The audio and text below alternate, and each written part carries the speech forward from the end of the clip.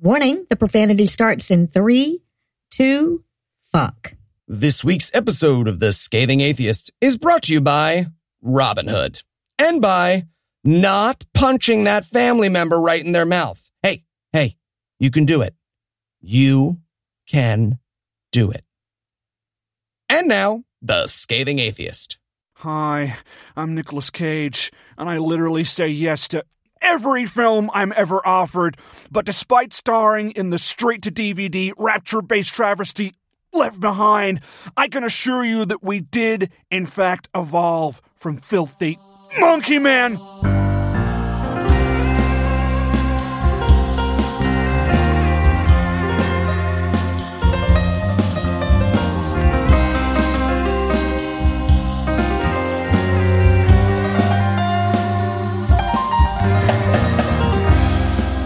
Thursday. It's Thanksgiving in the U.S. And I'm thankful to be an atheist. Wrong show. They don't own gratitude, Heath.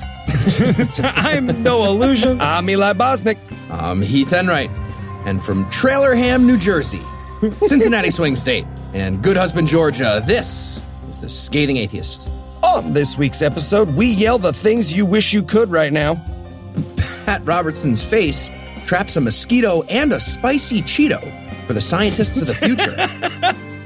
And we'll crack open Case for Christ just so you can be thankful that you didn't. But first, the diatribe.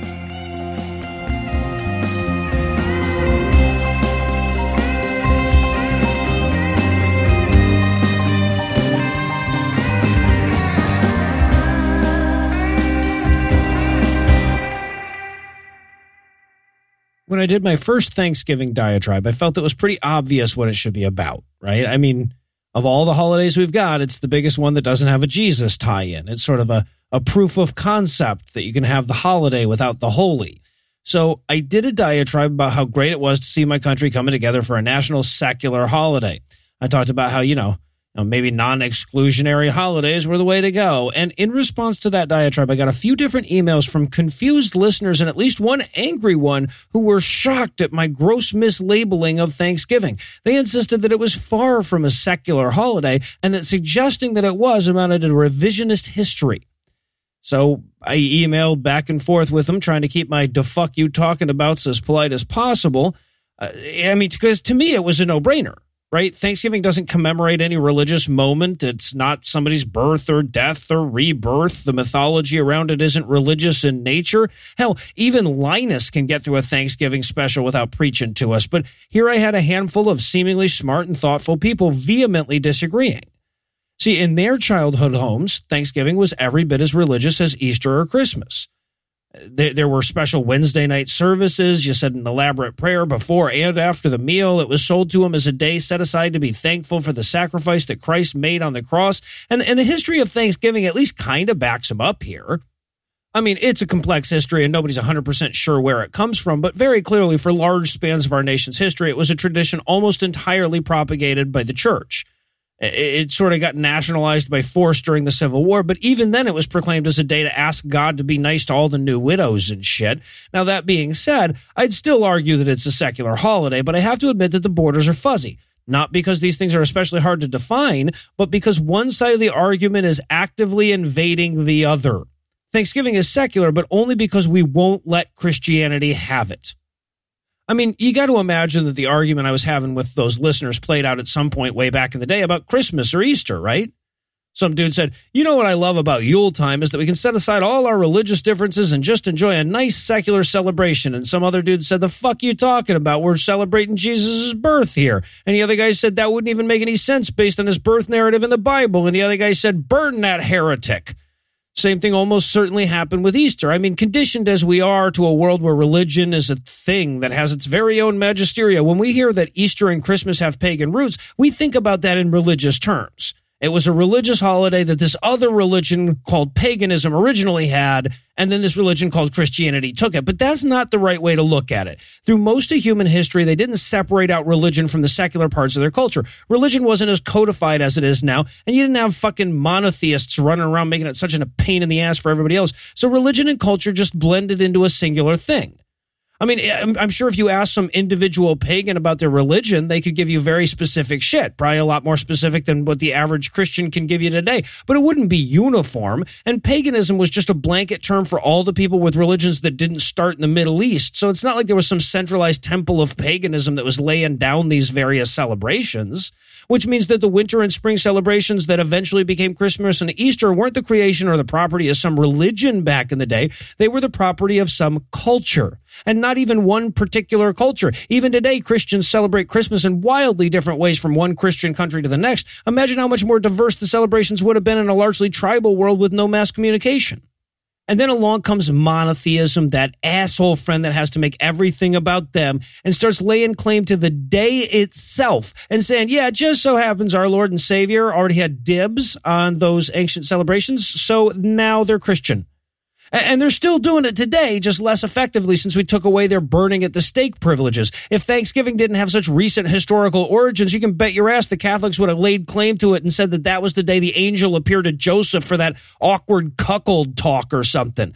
So they do the next best thing. They ingrain the idea that it already is a religious holiday to such a profound degree that even atheists who have rejected their dogma so thoroughly they entertain themselves with atheist podcasts hear somebody say Thanksgiving is a secular holiday and feel the need to send in a correction. It doesn't matter if religion didn't mix the flour or knead the dough or bake the bread. It's their goddamn loaf, and to say otherwise is to deprive them of their rightful property. But by and large, I think Thanksgiving is safe from them. I think we've got our atheistic claws deep enough into it to insulate it from the church, and they've had a lot of trouble winning arguments since they lost the ability to kill the people that disagreed with them. And in that sense, one might even look at this holiday, at least in American terms, as something of a cultural Stalingrad. They've used and continue to use the same tactics that worked so well for them when they invaded Christmas and Easter, and there was only a token force there to defend them. But by the time they reached Thanksgiving, they were stretched thin, they were tired, they were depleted of resources, and we had the will to fight back until they turned around. And that's fair, right? It's fair for us to fight. Our collective culture built this goddamn thing, and it's a pretty good thing. It's got food and parades and hand silhouette turkeys. It's what happens when you tell a cultural, hey, this is a day that's special, sort it out, and then just let cultural evolution have its say. It's a patchwork holiday that better encapsulates America's patchwork culture than any celebration handed down from on high by a central church could ever hope to be. And it's still ours. And for that, I'm thankful. They're talking about your Jesus. We interrupt this broadcast and bring you a special news bulletin. Joining me for headlines tonight aren't Heath Enright and Eli Bosnick because they're out of town for the holidays. Fellas, are you ready to have done headlines already? Yeah, I made a few fun predictions here just in case. Trump said, what? I don't know if the atheist community will ever get over this feud. Heath is dead. So yeah, just fill those in. I'd like to... All right, well, there you go. And on that depressing note, we'll join the gently used headlines already in progress. Did you make the sound of Pac-Man when you die? I do. Okay. Yeah. Good to know. And in very bad wizard news tonight, the students of West Middle School in Moline, Illinois, followed in the disappointed footsteps of so many children this week when they attended a performance by illusionist Zach Mirzada. Rabbits were pulled from hats, leather jackets were worn by someone who had no business wearing them, and then... at the end of the show, students were invited back that evening with their parents for a special bonus performance that promised, quote, more magic, free prizes, and food, end quote. And yet, to their horror, when students arrived, they encountered the only thing worse than a magic show. Another magic show? A second magic show? Close. The same day. Close. A second Christian magic show. Hey, still, where did the thoughts and prayers come from? Yeah, no, I've been saying for years there was no way to make the linking ring routine worse because I never considered they could represent the Father, the Son, and the Holy Ghost. You know he did that. Oh, indeed. And you never saw a man who only has use of one of his arms because he had a stroke perform it according to that theme. Like I did at a magic convention 3 years ago. So yes, instead of the dated comedy and obviously store-bought magic these children were expecting, Mirzada told the audience about his conversion from Islam to Christianity, asked them to raise their hand if they accepted Jesus during his performance, and my favorite, at the end, held an altar call to celebrate Jesus. people's spiritual birthday. He pulls a quarter from behind the kid's ear, puts it in the collection plate. God, Yes. gross. And for my next trick, I'll walk through this solid wall of separation. Yeah, exactly. So this did take place in a middle school. So the FFRF has written the school district a, hey, maybe you find a magician who doesn't think magic is real letter. But to be fair to the school district, Christians do this sneaky shit all the time under guise of popular entertainment. Yes. In fact, they do it so often, this is true, that in the few unfortunate mistaken times a school has booked me to perform for children, I've had multiple people ask me some version of, hey, are you going to try to trick the kids into switching religions? Yep. Yeah, been there. And in Vax Fifth Avenue news, a school in New York got roped into a legal battle last week after they refused to let a 4-year-old boy with no vaccinations come into their building full of kids who don't want to die of the rickets. The perfect crime. Yeah. And it turns out there's actually a measles outbreak happening right now. So the school has a very strict no plague policy. I feel like that's fair. It's sad that there are gradients of strictness there, though, right? Shouldn't have to be, no. So in response to this, the anti-vaxxer parents filed a lawsuit arguing, I guess, there needs to be some reasonable amount of plagues allowed inside the school. A reasonable amount, especially considering their sincerely held religious belief about minimum plague standards or whatever the fuck they're trying to say. Cool. I feel like this lawsuit gets solved by everyone just tapping out, right? Like they show up and everyone's just like, you know what? Tapping out. Nope. Nope and away. Nope. Yeah, so the parents took it to court and asked for a preliminary injunction, which is fucking crazy. A preliminary injunction, if it were granted, would force the school to admit little typhoid Jerry and let him rub his pus-filled boils all over the other kids while the legal battle gets decided, which could take months or possibly years. We don't know.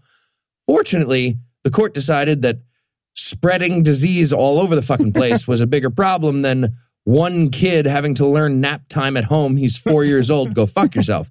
So they denied the injunction. But the case is still moving forward, so we're still going to hear about this. Yeah, no, the school is being asked by the court to justify their current vaccination policy. Yeah. Yeah, I feel like you could get there in 3 words. Your Honor, mortality. Right? 7 if you count I rest my case. Little behind the scenes for everybody here. I counted those words, got 6. Nope. No. Let me finish. Wrote 6 ? In the margins, to which Noah replied 7, to which I recounted and wrote 7. Just in case you're wondering what our writing process is like here at the Scathing Atheist, there's us teaching you to count. That's Kinda, what the yeah. process is That's like. sums it up. Cool. a lot of our writing counting process. numbers between 1 and 10. Yeah. So here's where it gets interesting. The school in question is a pro-vaccine Orthodox Jewish school, but the parents are anti-vaccine Orthodox Jewish people. So apparently there's some sort of dispute over which part of the Torah is more important, the part that says vaccines aren't kosher, or the part that says you shouldn't let shitloads of innocent kids get murdered by stupid. So tough call. I don't know how they're going to say. That's why you have rabbis, I guess, to sort out those difficult questions like that one. All right, another behind the scenes. At first, I read that as that's why you have rabies, I guess. And in context, it still made perfect sense. It's sad when you can just sub those two out. Yes. So apparently, the bigger issue of a school's right to have a vaccination policy is still up for debate somehow. And depending on how that goes, we might get to find out what happens when the unstoppable force, religion, meets the immovable object, also religion.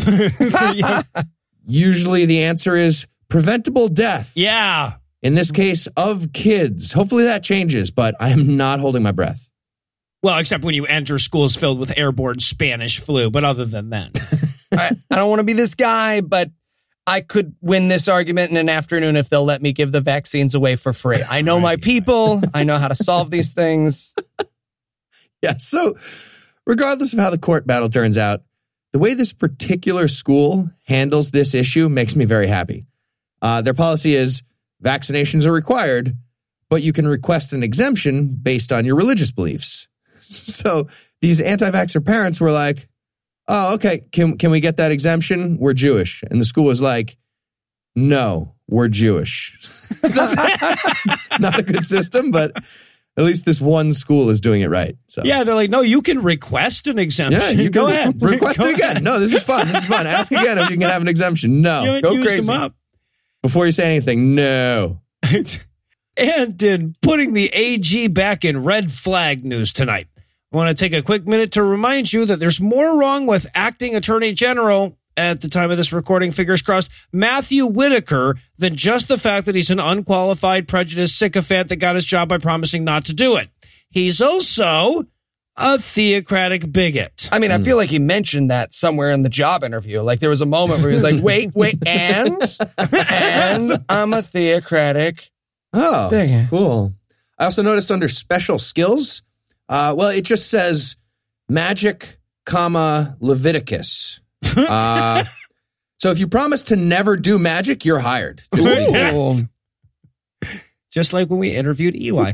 So among the exceedingly long list of things Whitaker has failed at in his life is a 2014 senatorial campaign in Iowa, which he actually pre-failed by taking fourth place in a primary behind the likes of Sam, you gonna finish that Clovis. But during that campaign, He's so big. I miss Sam Clovis. I want him to say he's more still stuff. there. I want him He's to still say there, stuff, though. Yeah, Isn't right. he in charge of a health thing? Isn't he? He is the agriculture department, eating us out of house and home. Anyway, so during that campaign, Whitaker did go on the record stating that he would only support federal judges that had a biblical view of the law. When asked at a primary debate how he would assess potential judges, he said, quote, I'd like to see things like their worldview. What informs them? Are they people of faith? Boom. Do they have a biblical view of justice? Oh. If they have a secular worldview where this is all we have here on earth, then I'm going to be very concerned about that judge. End quote. Just standing beside some guy, twirling his finger by his ear. Sorry, mister, I don't believe in a sky demon that will punish me for thoughts. I don't think you're right for the job. All right, so at the time, Whitaker's campaign responded to reminders that religious tests for office are expressly forbidden by the Constitution with a statement that read in part, can you hear anybody? Because I don't hear anybody. I don't hear anybody. And by the way, if you're thinking that biblical view might mean he's at least okay with a Jew judge? No. No. There's no way. No. When he started talking about biblical views of justice, the moderator at this Christian zealot theocrat debate asked for clarification by asking, quote, Levitical or New Testament, end quote. There was a hand gesture. You know there was a hand gesture. Yeah, right. Like either it means he was literally asking a Senate candidate if they would support judges who called for the stoning to death of sexually active teenagers, or he was just using Christian supremacist code words for you don't mean Jews now, do ya? And he did not mean Jews. He responded without hesitation. No, he was talking about the completed biblical worldview. Yeah, 100%. All the way evolved. Charizard.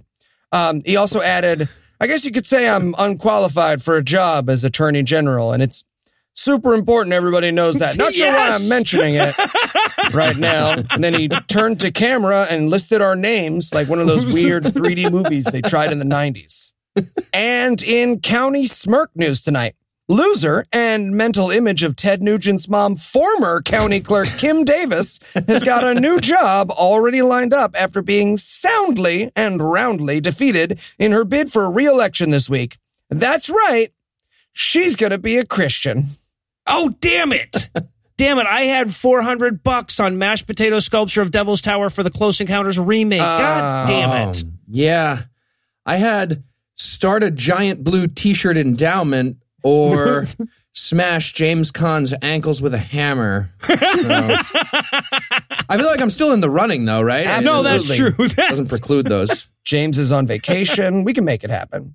So, according to her attorney, Matt Staver of Liberty Counsel, who appeared on the show Crosstalk this week, Davis, who achieved national fame for not doing her job, never wanted to be reelected anyway, so it doesn't even count. And even if she did, she's going to go hang out with her best friend Jesus, so there. Sun was in her eyes. It's cool. Yeah. Yeah. So here's the slightly less exaggerated than what I just did quote. Kim did not campaign. Interestingly, Kim just focused on doing her job. Well, to be fair, that takes more focus for her than for most. Not her thing. Yeah. She ran a very unconventional campaign. She didn't do A official losing one. fundraisers. Yep. She didn't go out and beat the bushes. She's somebody who's not your typical politician. She spent her waking hours really working on her job. End quote. I love that she didn't do official fundraisers, right? I guess evenings and weekends at the Glory Hole off exit 137 are unofficial, you see. Doesn't sound like soft money. I mean, she's behind a wall, so it could. Is this blowjob tax deductible? No. Talk about modest needs. So then, after saying that her opponent probably won't do a good job because he's willing to do it, Staver added, quote, frankly, I think what she's going to do and where she's been wanting to go is into some form of ministry. That's where the Lord is leading her this time. No, okay, but keep in mind that the last place that the Lord led her was jail, right? I mean, she needs to stop following that dude is what I'm saying. Yeah. In related news, Davis has said that if she is assigned to a ministry, she'll immediately convert to Islam so she can get right on not doing that job as well. And in ex-gay news tonight, we have a rather rare treat on today's show. These only come up once in a while. It's a story about a super religious person who got caught having consensual sex with other adults. Oh, congratulations, religion. You were bound to fuck right eventually. Broken cock twice a day. Yeah, you know. now, Noah, before you get too excited, the subject of today's story, Orthodox Jew Norman Goldwasser, who was caught on a variety of gay hookup acts soliciting sex, currently serves as the clinical director of Horizon Psychological Services in Miami Beach. I hope you hear the air quotes there, because he claims to be an ex-gay and promotes conversion therapy. Oh, for fuck's sake. Just giving super clumsy, toothy blowjobs and rubbing guys' dicks on his stubble really hard. Just like, gross, right? Men are gross. That is going to take a while to heal, by the way. That is raw. Maybe stick with ladies. Just probably better. Here's your bill, by the way. Yeah. So in sort of a anti-advertisement for the whole sexuality changing side of his brand, Goldwasser was exposed by a former patient who had been propositioned by him on Manhunt and Grindr under the pseudonym Hot and Harry 72. Oh, God. Now, the accounts have been disabled and Goldwasser has yet to give a statement. Either way, I think the old expression about the cobbler's kids going shoeless takes on a whole new meaning here. Something we need to... Still, you get exposed by your own patient like that, you got to wonder what that would be like. Hey, are you pretty boy 16? Yeah. Are you by Hot any and Harry chance, 76. You bet. All right. Let's get rubbing our butts together or whatever gay guys do, that's huh? not what gay sex is. Weird how you would describe that. No, I was going to ask you, I'm pretty sure. Are you Norman Goldwasser? Who? No? Who's that? Dr. Norman Goldwasser? You were my gay conversion therapist. I'm Josh, remember? Oh, was I? Yeah. So, how's it going? The not being gay thing? Not great. Not great. But it seems like it's not going great for you either. So. Oh, me? No, this right here was a test. And I'm sorry to tell you, Josh, you failed. Bad. Oh, this was a test. Yep, test. From you. Mm-hmm. So you posted naked pictures of yourself on Grindr as a test. Yep, really care about you test. Crazy kids. Come here. Okay, you. Don't touch though. All right. No, don't touch. Well, my work here is done. I'm just going to take off these chaps, which are always ashless. I don't know if you know that, but the term assless is redundant when you're talking about chaps. And I'll be headed on my way. Great. And your dildo? Test dildo. Yep. Mhm. I'll take that too. Don't touch me. And we're back. Next up in headlines.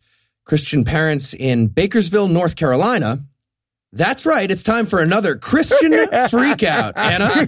What are the guys talking about? It's the newest, the greatest Christian freakout. Yeah, so the Christian parents in Bakersville, North Carolina did exactly what you'd assume.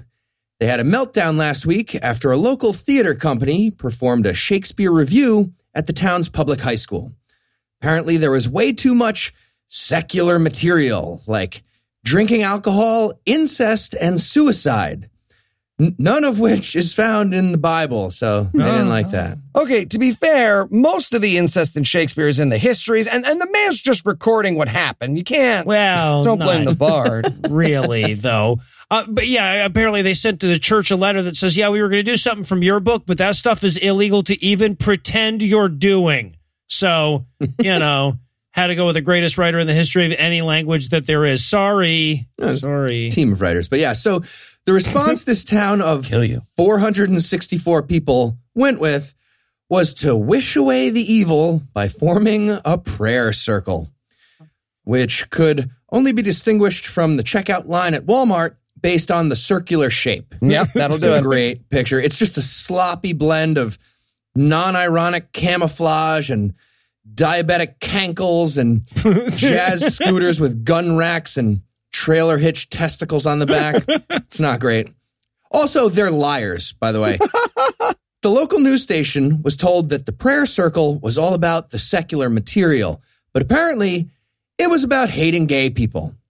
There was a stage kiss between two male cast members, and that's why everyone panicked.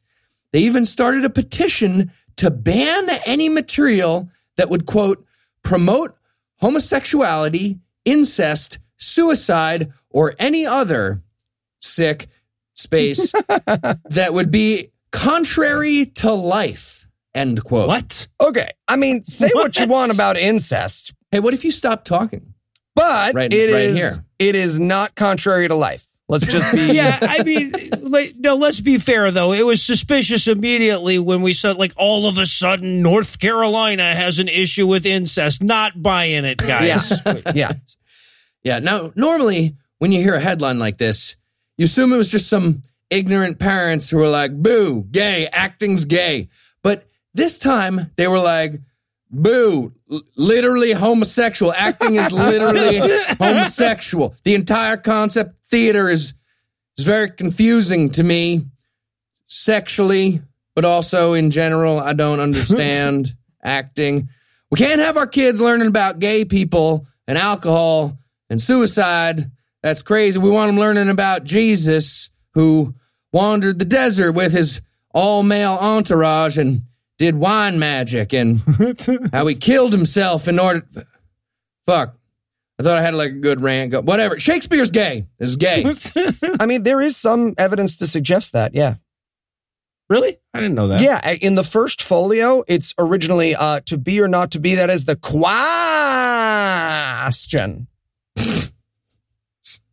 Yeah. And in Prape news tonight, pastor, TV host, and the owner of the first ever set of windswept jowls, Pat Robertson, was asked on his show, The 700 Club, this week by the owner of a nonprofit what to do about those pesky employees who are uncomfortable when she prays to Jesus at their monthly meetings. And his answer was, I'm going to say, expect it. Okay. I got this. Was it, I'm melting, please lick around the bottom of my face like an ice cream cone, I'm melting.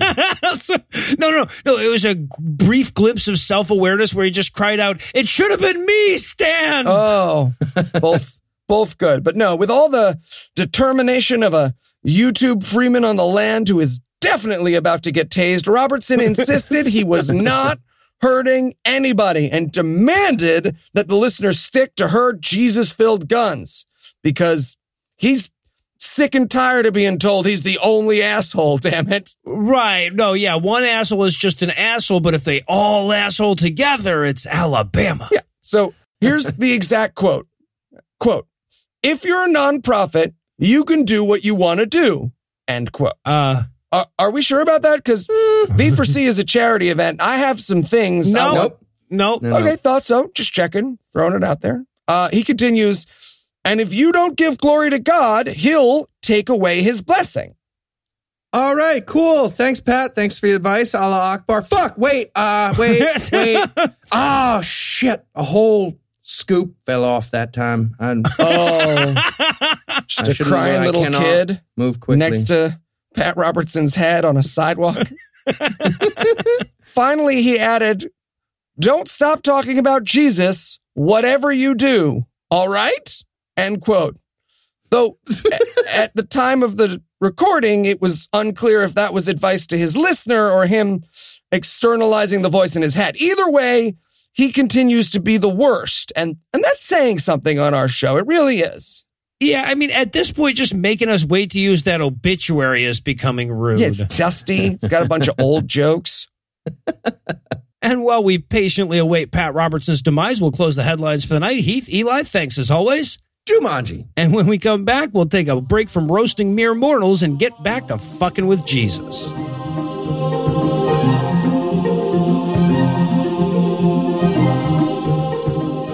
Hey, podcast listener. Did you make the mistake of getting excited about yet another Robin Hood movie, even though Hollywood hasn't made a good one since 1938, unless you count the Disney one, just to see that this one has a 13% on Rotten Tomatoes and is being described by critics as blundering, ugly, and strobing between boredom and absurdity? Well, then why not try a Robin Hood that doesn't suck? See, Robin Hood isn't just an uninspired movie full of action sequences that would disappoint you in a video game. It's also an investing app that lets you buy and sell stocks, ETFs, options, and cryptos, all commission-free. Other brokerages charge up to $10 for every trade, but Robin Hood doesn't charge commission fees. Trade stocks and keep all of your profits. And unlike the dialogue and directorial choices in the new movie, Robin Hood, the investing app, is easy to understand. Their web platform provides easy-to-understand charts and market data, and you can place a trade in just 4 taps on your smartphone. They even allow you to view stock collections like 100 most popular stocks, sectors like entertainment, social media, and curated categories like, for example, companies with a female CEO. And best of all, Robinhood is giving listeners a free stock like Apple, Ford, or Sprint to help build your portfolio. All you have to do is sign up at scathing.robinhood.com. That's scathing.robinhood.com. Robinhood. Because if Ridley Scott couldn't do it, what made somebody think some director who just did TV stuff was going to nail it? No, I'm sorry. Robin Hood. Investing for the rest of us. Hey, podcast listeners. We know that today, many of you will have a meaningful glance turned your way as you're asked to say grace. And moments like this can be damned confounding. So without further ado, a few suggestions for your holiday table. Dear Lord, thank you for not providing enough food for the starving Africans. Nobody likes a fatty. Dear Lord, we take a moment to bow our heads as we wear mixed fibers, our genitals still covered in the juices of premarital sex and sodomy, to thank you for blessing this mixed milk and meat, which you were super clear about us not eating, all deep in the knowledge that there are Canaanite babies out there somewhere with heads unsmashed. Dear Lord, I want to fuck. And that's it. 2 jokes. Rule of 2s, everybody. Everybody loves the rule of 2s. Happy Thanksgiving, folks.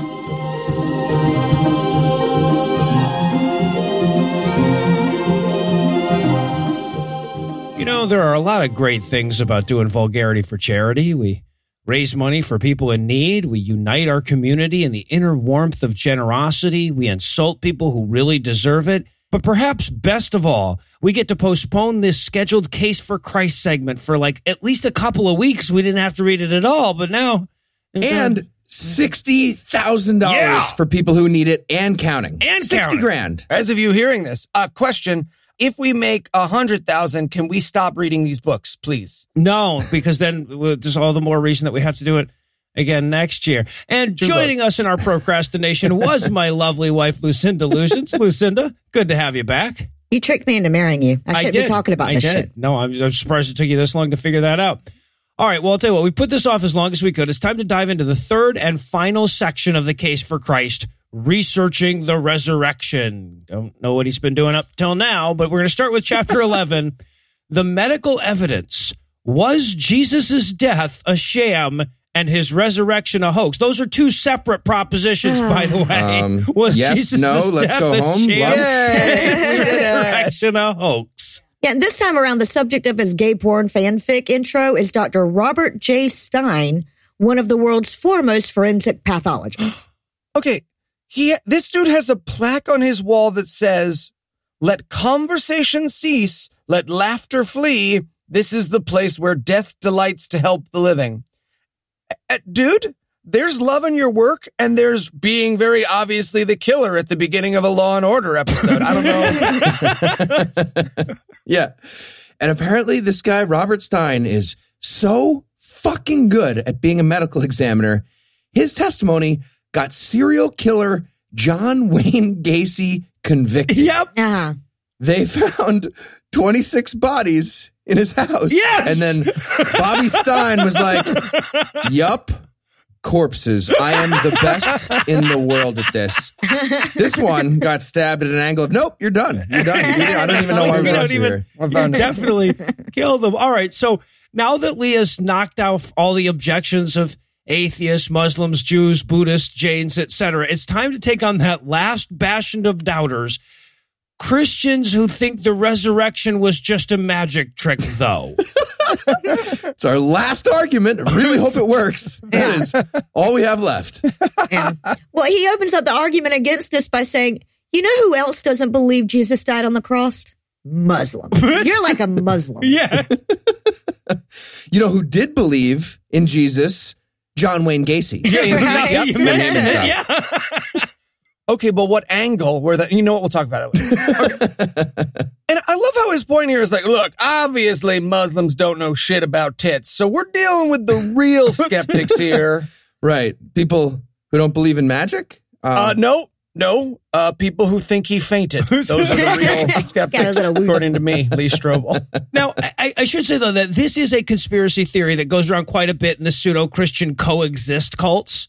Right, like the idea that Jesus just fainted on the cross and then woke up in the tomb thinking, man, this is going to freak Thomas right the fuck out here.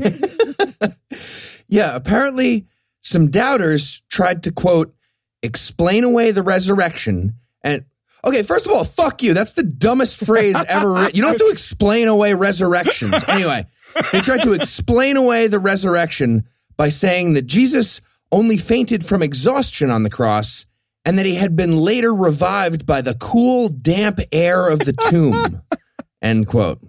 So, yeah, good work, Lee Strobel. I was about to ask, what if Jesus got nailed through his hands and feet and then got the vapors? Or maybe just swooned at a handsome Roman soldier and then got mouth-to-mouth from cave air. This has not been addressed. It's a good chapter. It's a good chapter. Good stuff. The very foundation of my atheism is that Christ of Nazareth was actually a possum. But even Lee admits that nobody takes it seriously here. He's like, look, this is the first time the academics are on my side in this entire fucking book, so let me revel in it for a minute. Yeah, right. And by the way, you remember that foremost pathologist guy? He is not the interview in this chapter. Nope. Right? Lee was just like, I guess, in his office when he wrote that intro, apparently, because when he finally gets around to introducing the 10th interview, it's a different dude named Alexander Mitherell, MD, PhD. Yeah, and he opens this one up by reflecting on how weird it is to be sitting in some old guy's living room talking to him about beating a Jew to death. Great. This iced tea is good. This is good. All right, so let's talk about the Messiah's dick. Was it mutilated, or like describe it exactly? Because this is our job, both of us. Right. Now, Lee explains, though, that he chose this guy because he was so dispassionate. Because Lee, quote, wanted the facts to speak for themselves without the hyperbole of charged language that might otherwise manipulate emotions, end quote. This time, in this interview, because the facts actually are on his side for once. Yeah. Right, but it doesn't mean that he didn't find a guy with a degree from the University of Miami. Just sitting in his office. Hey, that's cute. Your diploma has a dolphin sticker on it. No. It is a dolphin sticker. They just give you. And by the way, dispassionate doesn't extend all the way to finding a guy who wasn't a Christian. Yeah. He admits before he's done talking about how silvery his hair is that the guy is already religiously obligated to agree with the book's thesis. Right. Right. And apparently, this is the only Christian who can talk about the crucifixion without literally fighting off tears. He's dispassionate, and it's amazing. And that makes me happy because it means Lee Strobel was just bawling by the end of this interview, and he thinks that's what happens with everybody. Whimpering, curled up in a corner somewhere. Yeah. All right, so now, of course, it's just not a Christian book until you dig into the details of just how tortured Jesus was. So we're going to dive into that for basically the chapter.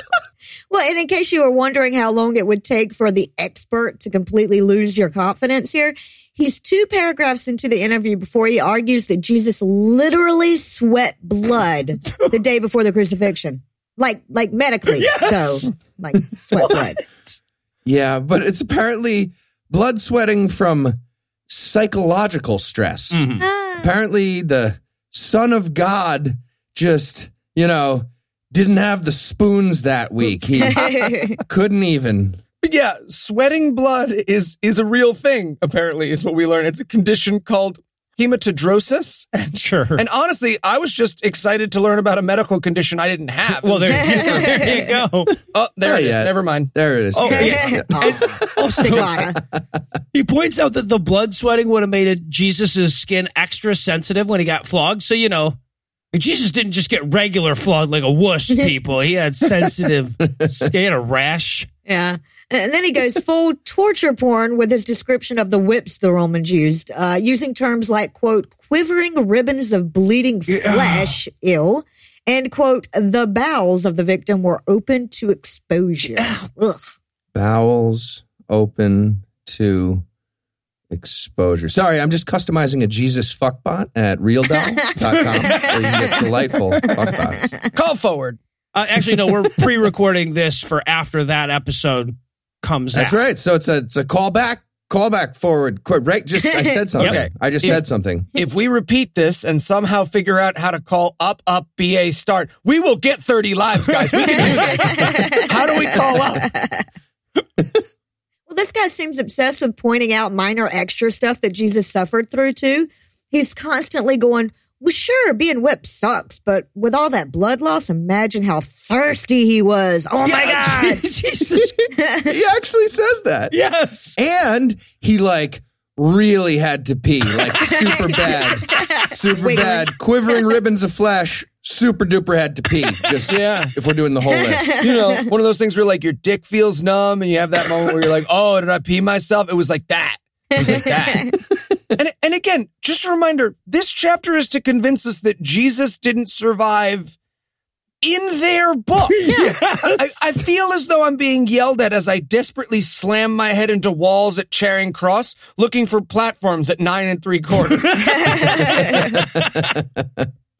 All right, but enough of that savage pre-beating. It's time to get to the agony of the cross. Oh, my God. And he starts this off by explaining that he's got no issues with the good capital punishment like we have in the U.S. Mm-hmm. He's like, look, I love state-sponsored murders as much as the next guy, but only if they're sanitary. Keep that shit clean.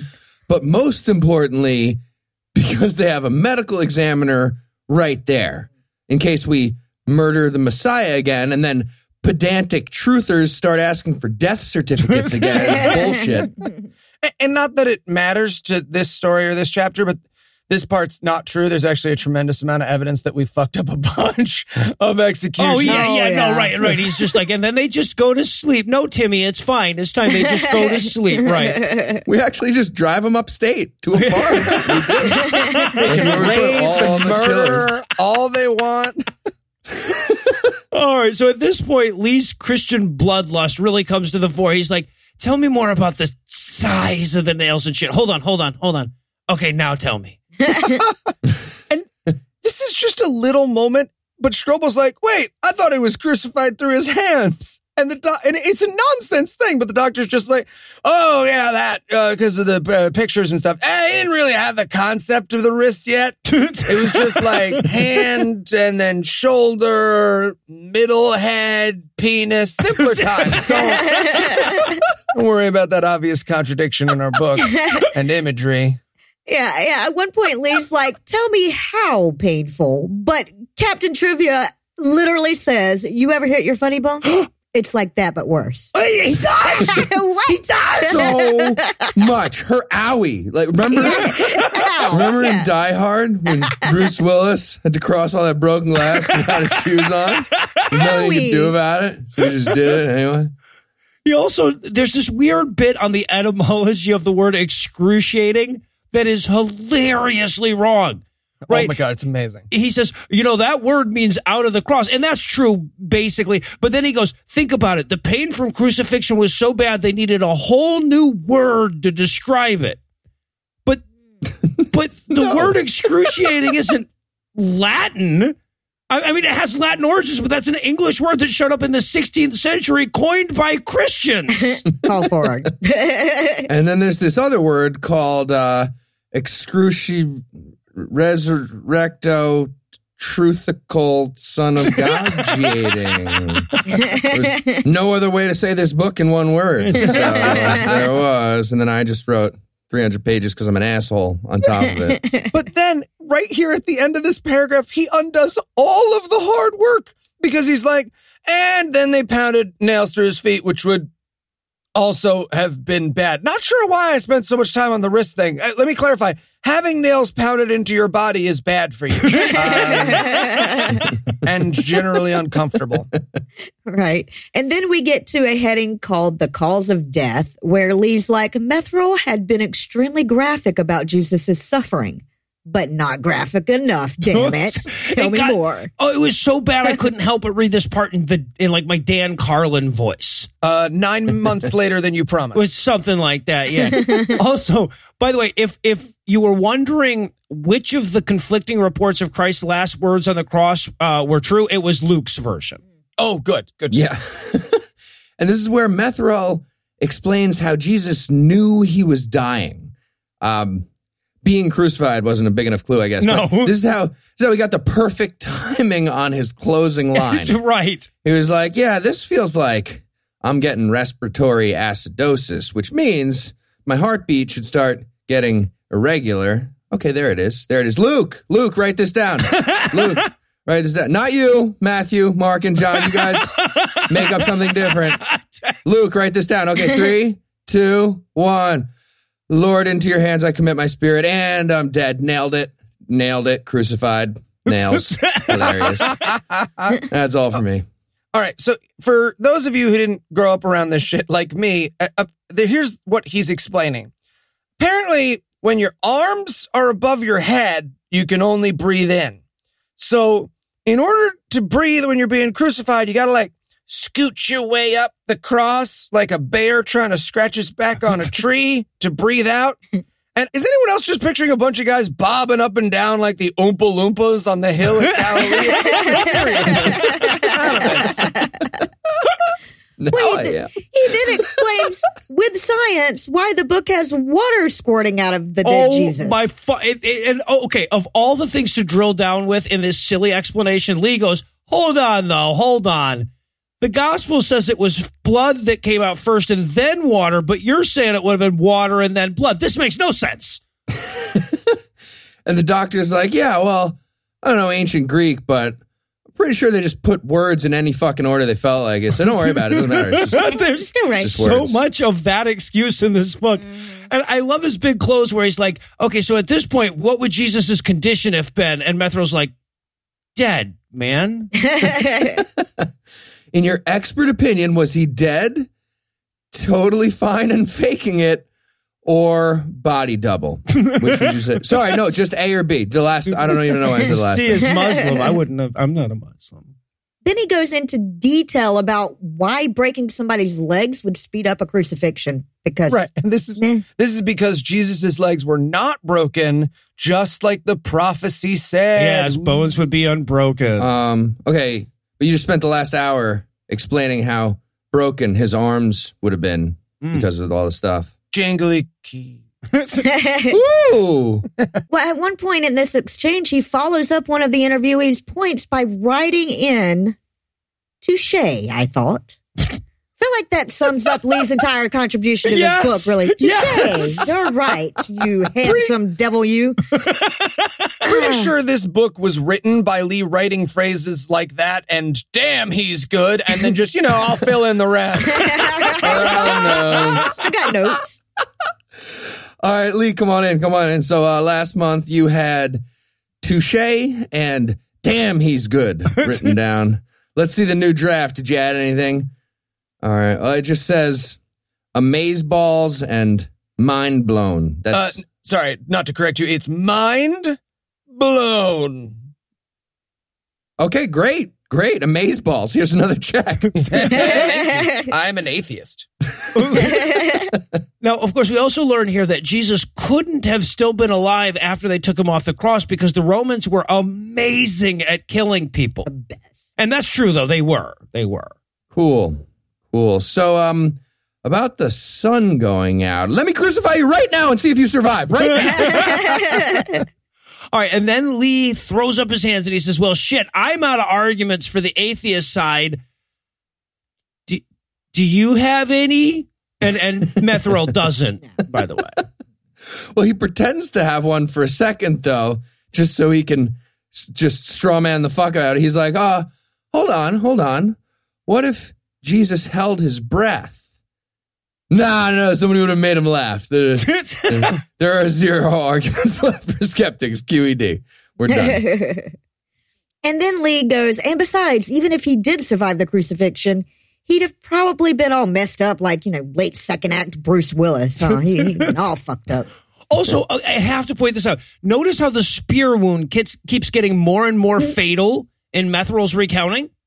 Right, okay, so in John, it only says that, quote, one of the soldiers pierced Jesus' side with a spear, bringing a sudden flow of blood and water, end quote. That's all that any of the Gospels say about it. But Methril says he stabbed him through his lung and his heart, and by the end of it, he literally refers to the spear in the side as, quote, a spear wound to his chest. If this chapter was any longer, it would have been an adolescent xenomorph that popped out of his fucking body. Yes, because he knows the biggest argument against the Christian religion is, what if Jesus was just the Black Knight from Monty Python? Clearly. And now, 2,000 years later, we're reading I'll Bite Your Legs Off by Lee Strobel. Lovely. All right, so then we get a subheading that, bodes real well for a scientific inquiry about the death of Jesus. It says, a question for the heart. And it literally starts with this sentence, quote, convincingly, masterfully, Methril had established his case beyond a reasonable doubt, end quote. So now that everybody's either a Christian or stupid, we'll proceed. And this section is so mind-numbingly corny. Like, I expected Strobel to, show us the thumbs up scene from Terminator 2, start cutting onions. Now, of course, it's not a Lee Strobel chapter until we sit back and think on what we've done. So we're going to close things off tonight with a couple of his deliberations. He had 4 for us this time. Question 1. After considering Methril's account, do you see any validity to the swoon theory? Why or why not? I'm going to go with no, Jesus didn't rub some tussin in the crucifixion. All right. After considering Methril's account, I'm not sure I see any validity in even carrying on in a world filled with humans. How about that? Okay, well, just maybe don't call it the swoon theory. Like Jesus went to a Beatles concert in the front row and just passed out with some girls. But yeah, regardless, nobody thinks Jesus was like, snore, snore, snore, and then escaped. That's not what anybody said. No. I mean, am I comparing it with the man God rose from the dead theory? Because I don't believe either of them, but there's one I don't believe harder. Right. Well, that's the thing. Yeah, exactly. Like, as bad as this theory is, it's still better than the one Christians sell. All right, question 2. For 2 millennia, the cross has been a symbol for Christians. Now that you've read Methril's testimony, how might your own view of that symbol be different in the future? I'll imagine myself cramming it down the throat of a bloviating forensic pathologist in Southern California, maybe? Well, I'm noticeably more sexually attracted to Christian people now. I feel like that. Good note. Yeah, I mean, and what I learned from this chapter is that they should be wearing it driven through their funny bone for accuracy. Come on, right? No, yeah, exactly. You owe me. Yeah, I was like, I'm reading that question. I'm like, yeah, I never knew they hung a dude on that thing. Totally different ball game now, I guess. Like, we knew what the thing was. Okay, question 3. Would you be willing to suffer for the sake of another person? For whom and why? What would it take to motivate you to endure torture in the place of someone else? No. I don't like labels. So.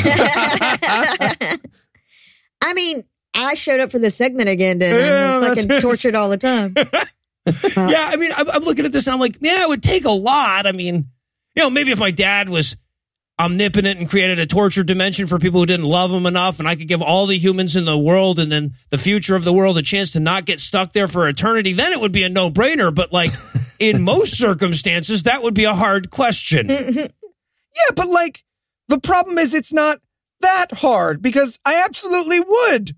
And it defeats their religion. Like, I would get crucified instead of my wife. And as my internet history proves, I am very much not the son of God. So, right, kind of wrecks the whole conceit, doesn't it?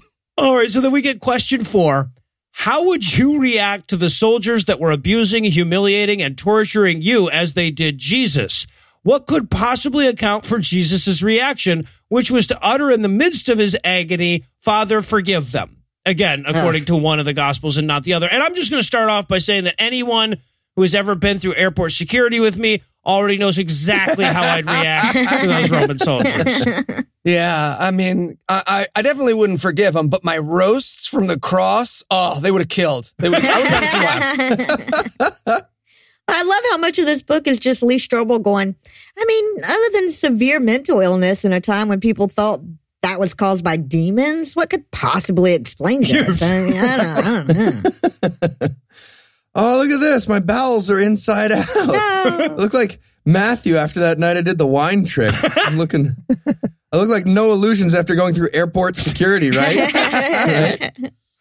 All right, so that's going to do it for Chapter 11. Only 4 more to go, and we'll be back in a few weeks to make that 3. Heath, Lucinda, Eli, thanks as always, guys. Woo! Yahtzee! $60,000 for charity.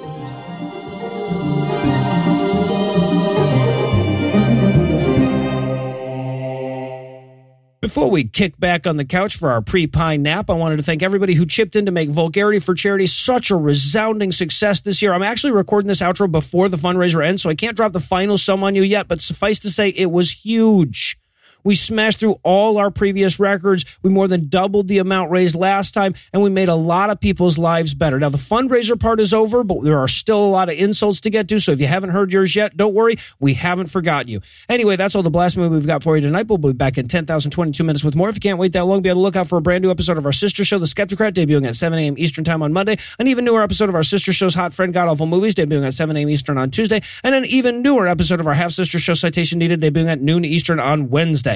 Obviously, this would be the worst possible day to neglect to thank people, so huge thanks to Heath Enright for busting his ass to make sure we could get all the Vulgarity for Charity stuff done and still have time off for the holiday. I need to thank Eli Bosnick, who also busted Heath's ass to make that happen. I want to thank the lovely Lucinda Illusions for something ass-related too, but I don't need to spell it out here. I also want to thank Tom, Cecil, the Cy Babe, Andrew, Thomas, Seth Andrews, Mark, and Dan, and everybody who donated time or money to make Vulgarity for Charity happen. Also want to thank Nick Cage for providing this week's Farnsworth quote. Turns out he does voiceovers too for $1. But most of all, of course, I want to thank this week's most marvelous mammals, Michael, David, Stephen, Brandon, Stewart, Andrew, Adam, and Todd. Michael, David, and Stephen, whose dicks are so long they're a parade even when they walk alone. Brandon, Stewart, and Adam, whose erections give Plymouth Rock rigidity envy. And Andrew and Todd, who are so sexy that when they stuff a turkey, it comes. Together, these 8 amiable atheists aided our aim to alienate the amoral Abrahamic anuses this week by giving us money.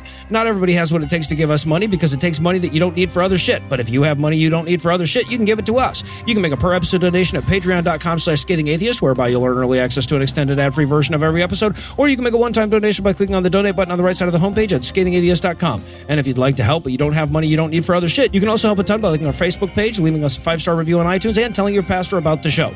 Legal services for this podcast are provided by the law offices of P. Andrew Torres. Tim Robertson handles our social media, and our audio engineer is Morgan Clark, who also wrote all the music that was used in this episode, which was used with permission. If you have questions, comments, or death threats, you'll find all the contact info on the contact page at scathingatheist.com.